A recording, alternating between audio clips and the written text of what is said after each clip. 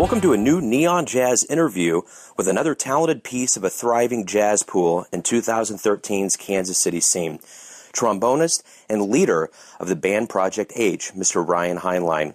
Over the course of this interview, he talks about growing up in Wichita, seeing the world in a ska band while he got his music chops developed, the power of Mingus, along with much, much more. Dig it. I'm going to just start out from the top here. Where were you born and raised? I was born in Hutchinson, Kansas, and then grew up in Wichita. And I lived there till I was 28. I've been actually, I think today might be I think I've been in Kansas City exactly 5 years now. Oh, cool. So what was it like growing up in Wichita as far as, incubating kind of a jazz background for you? Pretty non-existent, really. My high school, I was in a decent high school music program, but our jazz band, we played Glenn Miller and Chicago tunes. And so I remember I went to Wichita State, and they had a decent jazz program and a good director, and I remember going into the director's office, and he's like, so do you listen to jazz? I was like, I listen to Chicago, and I've got a Glenn Miller record, and yeah, that's about it. So really, once I got into college in Wichita, that's really sort of where I got interested in jazz, and I was third chair in the second band my freshman year. I wasn't that good or anything as far as Wichita State is concerned.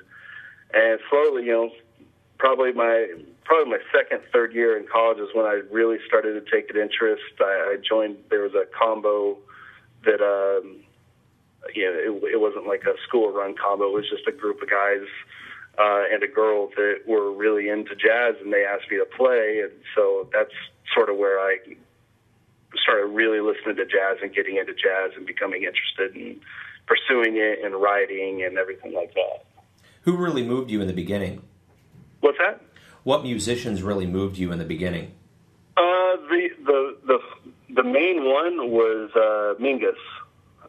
He was sort of the one that really piqued my interest, because that meeting with the jazz director, he's asking me, well, if you don't listen to jazz, what type of music do you really like? And I listen to a lot of alternative and rap and things like that. And I was like, but I like things that make me think. I like things that I have to think about, and I like to try and analyze it. So the first thing he played me was actually Tijuana Moods, or I think that was the record, New Tijuana Moods by Mingus. He played me that and gave me 3 Mingus albums to listen to, or CDs, I guess, not really albums. So he gave me 3 of those, and then I got I got into Dave Brubeck a little bit, just with the Time Out, with all the tunes with the odd time signatures, just trying to listen to that. And then I actually started listening to trombone players after that, and started getting into J.J. Johnson and Frank Rosolino. So what was it about the trombone that made you levitate towards it? My 6th grade band director actually made me play. I wanted to play saxophone, but I was horrible at it and could barely make a sound. And he, trying the brass instrument, I could actually get a decent buzz on the instrument, I guess. And he's like, you should play trombone. So I played trombone. I started on trombone and was actually ready to quit music. I was really into baseball. I was a decent baseball player, and I wanted to play baseball in high school, and ended up sticking with music and really falling in love with performing and everything like that. Getting goosebumps from performing and seeing people's reaction to something that you're creating or playing, and gave up sports and focused on music. So the trombone, I didn't really pick the trombone was my third choice out of 3 instruments that I wanted to play. But I'm glad I I think it's worked out a little bit. Sure. So yeah. Without being presumptuous, so it started in the 6th grade with you, with the trombone. Yeah. Okay. Talk to me about your family. How are they? Have they influenced your musical pursuits? And just kind of talk to me about them a little bit. I've got a very wide background as far as musical taste.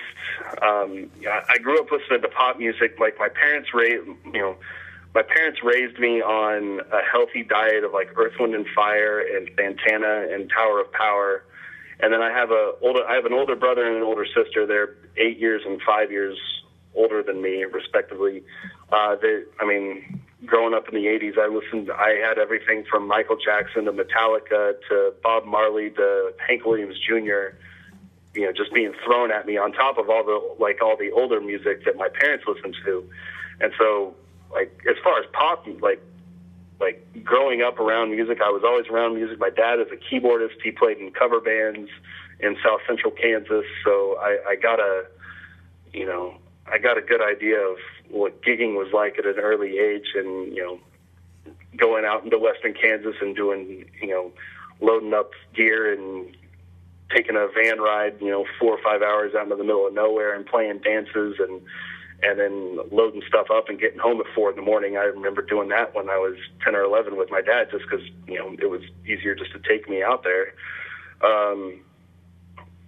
But then everything from listening to my parents' music to stealing my brothers and sisters' records or tapes and listening to those, it gave me a really wide spectrum of influence, I guess, for the type of music that I grew up on. And then, of course, once I got into college is when I started to get into jazz, so it's all kind of meshed together on how I play and how I write. Speaking of influences on you, I've noticed that you were coached by Elliot Mason and Wycliffe Gordon. What was that like? Really, really cool. I've been fortunate enough to, whenever, Elliot is sponsored by a trombone maker in town, and so he comes in every, once or twice a year, and he comes in once or twice a year to work on horns, and maybe, he plays a little bit sometimes when he's here.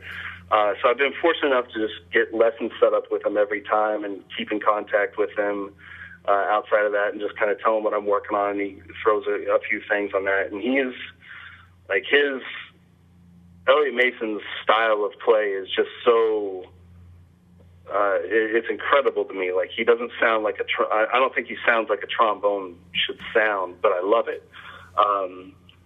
And just getting into like his harmonic concepts and everything like that, it sounds really, really complex, but at its core, it's such a simple idea of what he does, and just trying to work on that. And it's really taken a long time just to kind of rewire myself. And it's something I'm still working on. It's just rewiring myself on how to approach, improvisation. And then with Wycliffe, I've only got to play with a couple times.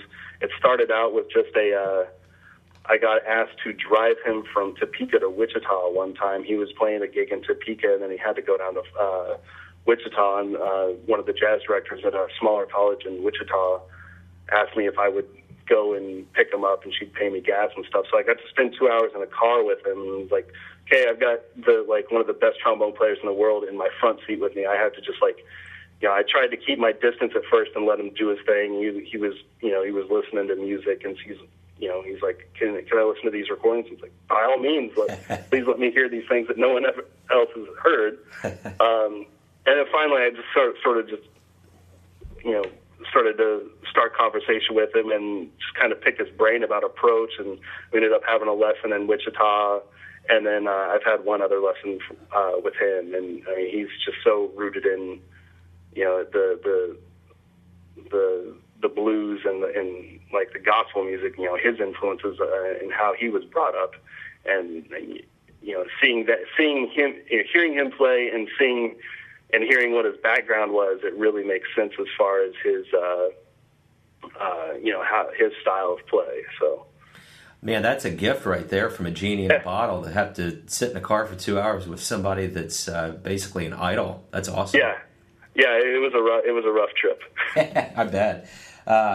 So talk to me about the bands and projects that you've been involved with over the years. We're going to get to Project H, but I kind of want to have a timeline leading up to today, what you've been involved with. Sure. I started playing, like, I guess my first professional gig was, I was 15. There were in high school, there was a small group of kids that were in the big band. They got to open up for Gooding. I don't know if you've ever heard of Gooding. Yeah. He was a former student of my former band, my old band director, and so he came in and worked, just hung out and worked. His band worked with the big band in high school, and then he picked a few of us and worked a couple tunes and asked us to come play a gig with him. And so we did that, and then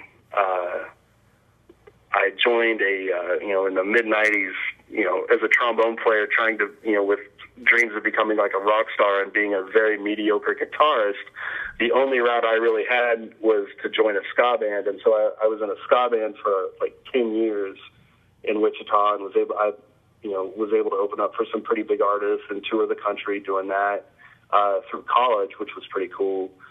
And then, like I said, I joined that jazz combo in Wichita. It was called the Colossal Jazz Ensemble, which was 6 or 7 of us, and we really focused on just writing our own tunes. And I never really wrote anything for that group. The bassist and the trumpet player wrote a lot of the tunes, and the drummer wrote a lot of tunes too. But that kind of piqued my interest in writing, and I really wasn't comfortable with it. I wasn't comfortable with sharing music with, sharing my ideas and just kind of laying myself out there for people. But we were around for quite a while until, most of the musicians, I think there's only one of them that still lives in Wichita. There's a couple that lived in New York and played with Junior Mance, and a couple of them are in the Air Force now, doing Air Force bands in one way or another. So the Colossal kind of, when everyone went their separate ways, everyone's still doing something pretty unique and pretty cool.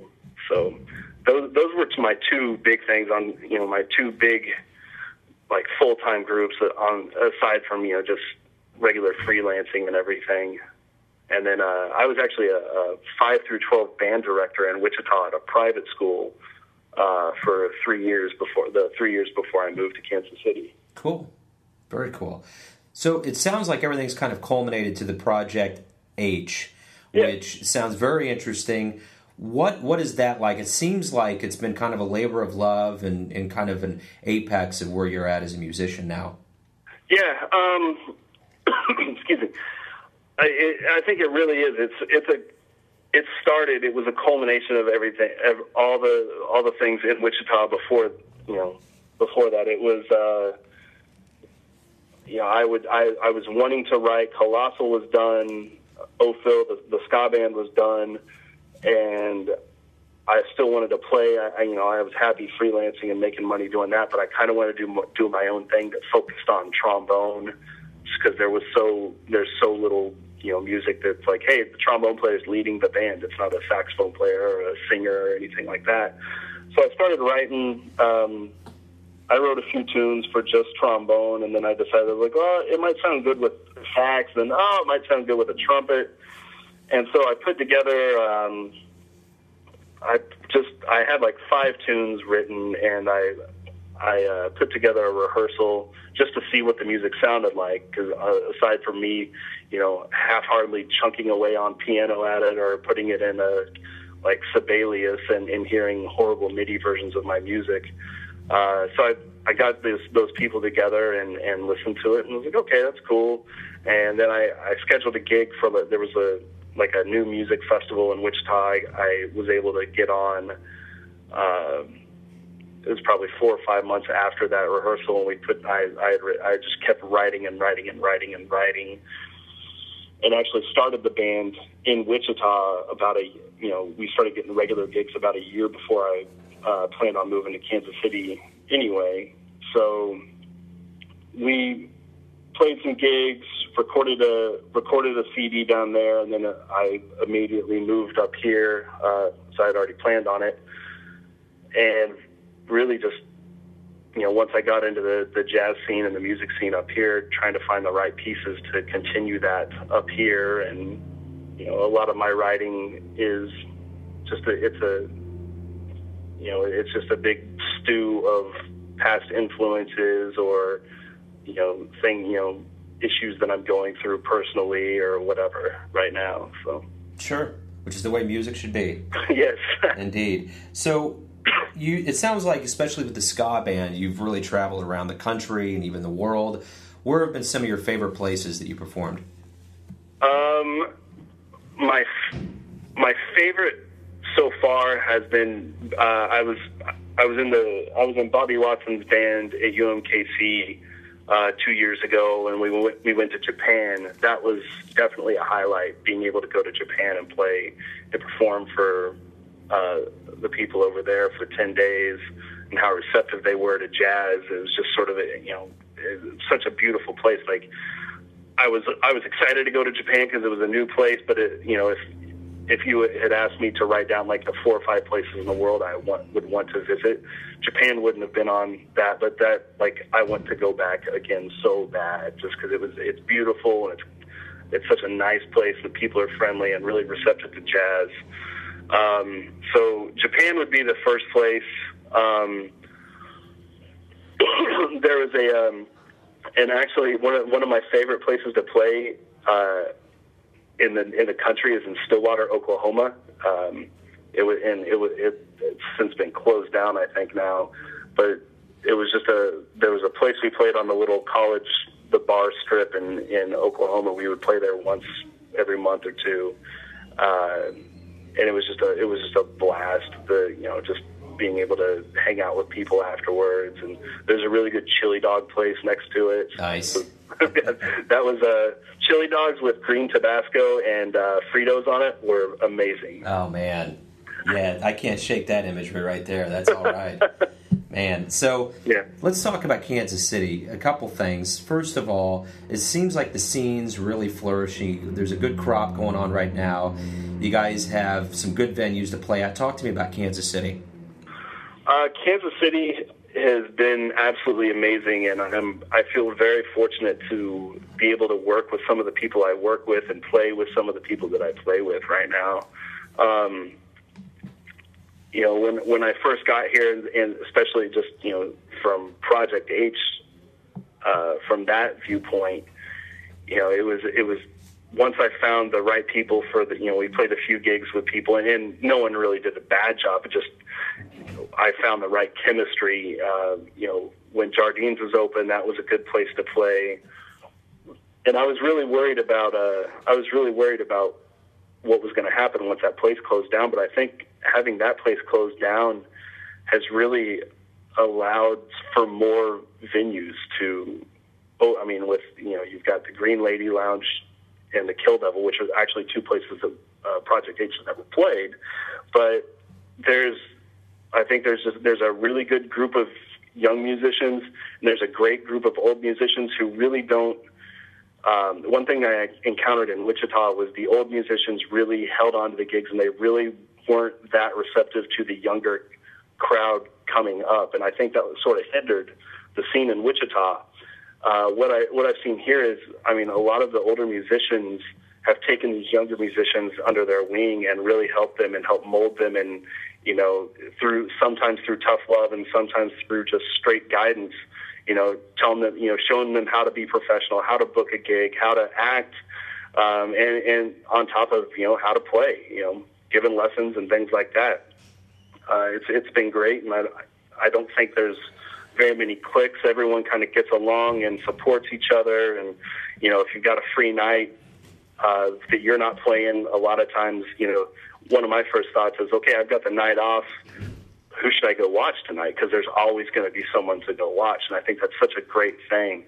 Like, I don't want to move from this area just because it's so nice. It's just a healthy environment, and I think it really helps everyone kind of, improve and like I said, I think it's a great group of people and really, really good musicians, really down to earth, and yeah, I think Kansas City's great. So let me put the spotlight back on you. Talk to me about your accomplishments in life, both musically and personally, up to this point. I've got a wife and a kid, and I got a 2-year-old boy, and I'm really, really, like, that's probably the best thing ever so far, is just being able, one, actually having a supporting wife that I haven't completely scared away with bad decisions, and you're going to go work tonight. How much? I'm going to go. I'll go make $20 or $30 with a big band tonight, and I'm going to not hang out with you tonight so I can go make $30. And she's totally cool with that. Yeah. So, just having being able to somewhat support my family to a point and be able to contribute as sort of not the head of the household or anything like that, but just being a father and a good father and a good husband is probably my biggest accomplishment. And as far as playing, I don't know if I'm ever going to be satisfied with how I'm playing. I always want to continue to improve. I'm happy with the process and the road that I've taken so far, and I'm proud that I have the respect and the admiration of some the other my peers in the music community here, where they're not being able to get asked to play a gig is great, but just having people, if someone is saying, yeah, do you know any good trombone players, or is there anyone worth hiring? Having someone throw my name out as one of the first people is, that's what I'm really happy with. I don't expect to, make, tons of money being a musician or, anything like that. And when I was younger, that's what I kind of thought if, I want to make it as a musician, that's what it meant, but that's not what it means to me anymore. It's just, having the respect of your peers and that's the biggest thing to me, is just having the respect and having people not think I'm a complete hack at what I do. Sure. That's probably my biggest accomplishment right now. I'm finishing my doctorate in classical trombone next year, and that'll be a pretty big accomplishment as well. Just being able to stick with it for this long and pay the amount of money that schools want me to pay to take their classes and things like that. Yeah, no kidding. So talk to me about some of your short and long-term plans. Short term right now, like this summer, I am really trying to just focus on writing material for the next album. I've got 4 songs.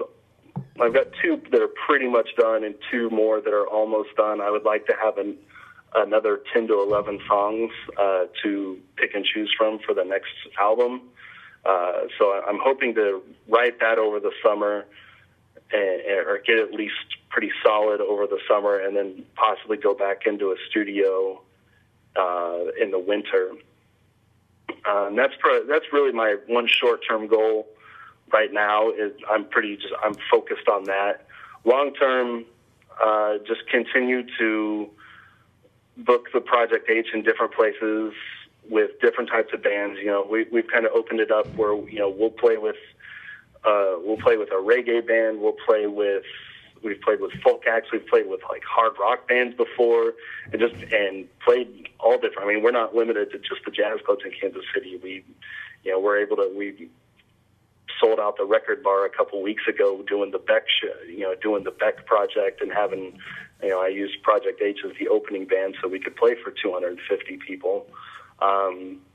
You played the Czar Bar and the Riot Room, but have also, we played Take 5, and we're able to go through and, pretty versatile and play wherever we want. So just to continue to do that, I think there's an audience for my music that is,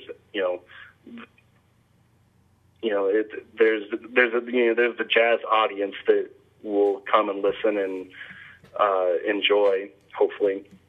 But I think there's an audience, a younger alternative type crowd that, even if they aren't completely into the music, they appreciate it and they'll stay and listen. and I'm trying to find that sort of audience, which is why we've played a Replay and Lawrence and just different types of bands, indie rock bands, and like I said, reggae bands and rappers. We've been able to back Reach before at the Record Bar, which was cool. So just long term, just continue to grow and start to peek our head outside of Kansas City every once in a while to possibly like St. Louis, and we still play I still play quite a bit down in Wichita with this group. I'm starting to bring the Kansas City guys down now, as our gigs are paying enough that I can actually get them down there now. So very cool. That's pretty much my long term. Finish this last degree. I teach. I'm an adjunct low brass instructor at a small college southwest of town. Continue to do that. Hopefully get a college teaching job soon, and just continue to write and play and progress. Right on. So if you could go back in time and meet one jazz musician, who would it be and why? Oh, man. Just one. Yeah. We could throw another one in there. No, this will be good. This will be good for me to narrow it down. You forced me to do this now. Sure. Probably Mingus. I mean, he was my first exposure to like that's what really got me into jazz. Like I said, I had heard other people before just through playing their music in high school and stuff like that, but he was the first one where I listened to that. I listened to New Tijuana Moods and went, all right, what's going on here? Why is I listened to it and I asked questions. So probably Mingus, just because he's the one that he was sort of the catalyst for me asking questions about this music and why does this work here? Well, why did they do that there? And I think that would be great just from a compositional and analytical standpoint, is just listening to, I would love to sit down with him and listen to his records and go, what's happening there? And why'd you scream right there? Why did you yell out there? Things like that. So sure. Very cool. So when you trombone player wise, probably Frank Rosolino, just to get his background and his upbringing. There's so many different stories about him, and especially at the end of his life, what all was going on and what happened. But before even that, just he's probably my favorite trombone player of all time, just because the way he plays. So I would like to meet him. Very cool. So when you were in Japan, did you get a lot of people asking for your autograph? We did a couple. Not a whole lot, though. The one interaction that I remember from Japan is we were playing a festival that it might have been sponsored by like Mitsubishi, and it was like at the real like Mitsubishi plant. Just this huge thing, but there were like there were supposed to be like 110,000 people in this festival, and maybe only a couple thousand were watching us, but just there were tents and games and rides and food and music all over. And this guy comes up to me and Ryan Sharp, who we're both pretty big guys, and he looks at me and he points and he goes, "American?" And Ryan and I look at each other and go, "Yeah." And he comes and he shakes my belly. Like, he comes and puts both hands on the sides of my belly and shakes it and goes, "Oh, American." And then he did it to Ryan, and, like, if we weren't in Japan, the guy probably would have got punched. Yeah. But, that's awesome. But, it was like, okay, that was, in a way, it was kind of our rock star moment. Like, this guy obviously hadn't really been around many Americans, which, I wouldn't expect him to, but, evidently that was a special thing to him to see a slightly overweight American be able to shake his belly. So we went with it, and that's one thing that I probably will never forget. Oh yeah, that's a good story. So when you look back on your life, is there anything that you would have done differently? The only thing I wish I would have done is get into jazz earlier. I was 21 before I really started to get into it a lot and really play it. Other than that, I wouldn't change anything that I've done. You know, like I said, especially playing with that ska band. You know, at times, you know, things get really loud with that, and you know, it might have a long-term effect on my tone, or you know, playing in loud rock bands and things like that, or you know, playing for little to no money a lot of times because you know there's 7 of us and we have to pay for gas and we had to pay for CDs and things like that. But the experiences that I got there, you know, being able to, you know, play out, and you know, we would go to Colorado all the time. We would play in California and Las Vegas. You know, go out to the West Coast a lot. It allowed me to travel and see a lot of parts of the world and see a lot of people and meet. I mean, the dude from Maroon 5, it's Adam Levine. The band that he was in before Maroon 5 opened up for us. I got to meet Adam Levine when I was 15. I got to meet Gwen Stefani when I was 15. There's all kinds of really cool, I've got tons of stories about that are probably inappropriate for even a podcast. But, you know, it's those types of things that shaped who I am now. And I'm happy with where I'm at and the way I'm going, the path that I'm on right now. And I probably wouldn't be on that path if I didn't do all this stuff before. So, like I said, I wouldn't change. You know, if I did change anything, it would probably be just to, you know, get in and take jazz a little bit more seriously at an earlier age. Very cool. So, what was the last album or song you listened to before we talked today? Just in the last 3 days, I found Casting for Gravity by Donnie McCaslin. Cool. And that CD so far has blown me away. The song that I listened, I just found myself putting the song on repeat and getting goosebumps listening to especially the end of the song. Grande or something. I don't even know how to pronounce it. It's Praia and then Grande. I keep listening to that song, and for some reason I can't stop listening to it. And that's what was in the car before the auto people called me back. Oh, no. Well, as we get to the end here of the interview, I got one last question. I want you, in the length of a tweet, to tell me who you are. In the length of a tweet? Yes. Okay. So 144 characters, man. That's it. I am a trombone player from Kansas City. I think I'm one of the most versatile trombone players in the area, and I'll do anything on a trombone. Very cool, man. Hey, Ryan, again, thanks for your time. Great, man. Thank you for everything you do, Joe. Thanks for tuning in to yet another Neon Jazz interview, where we give you a bit of insight into the finest players doing that jazz in Kansas City and around the country these days. And thanks to Ryan for his time and insight into his craft.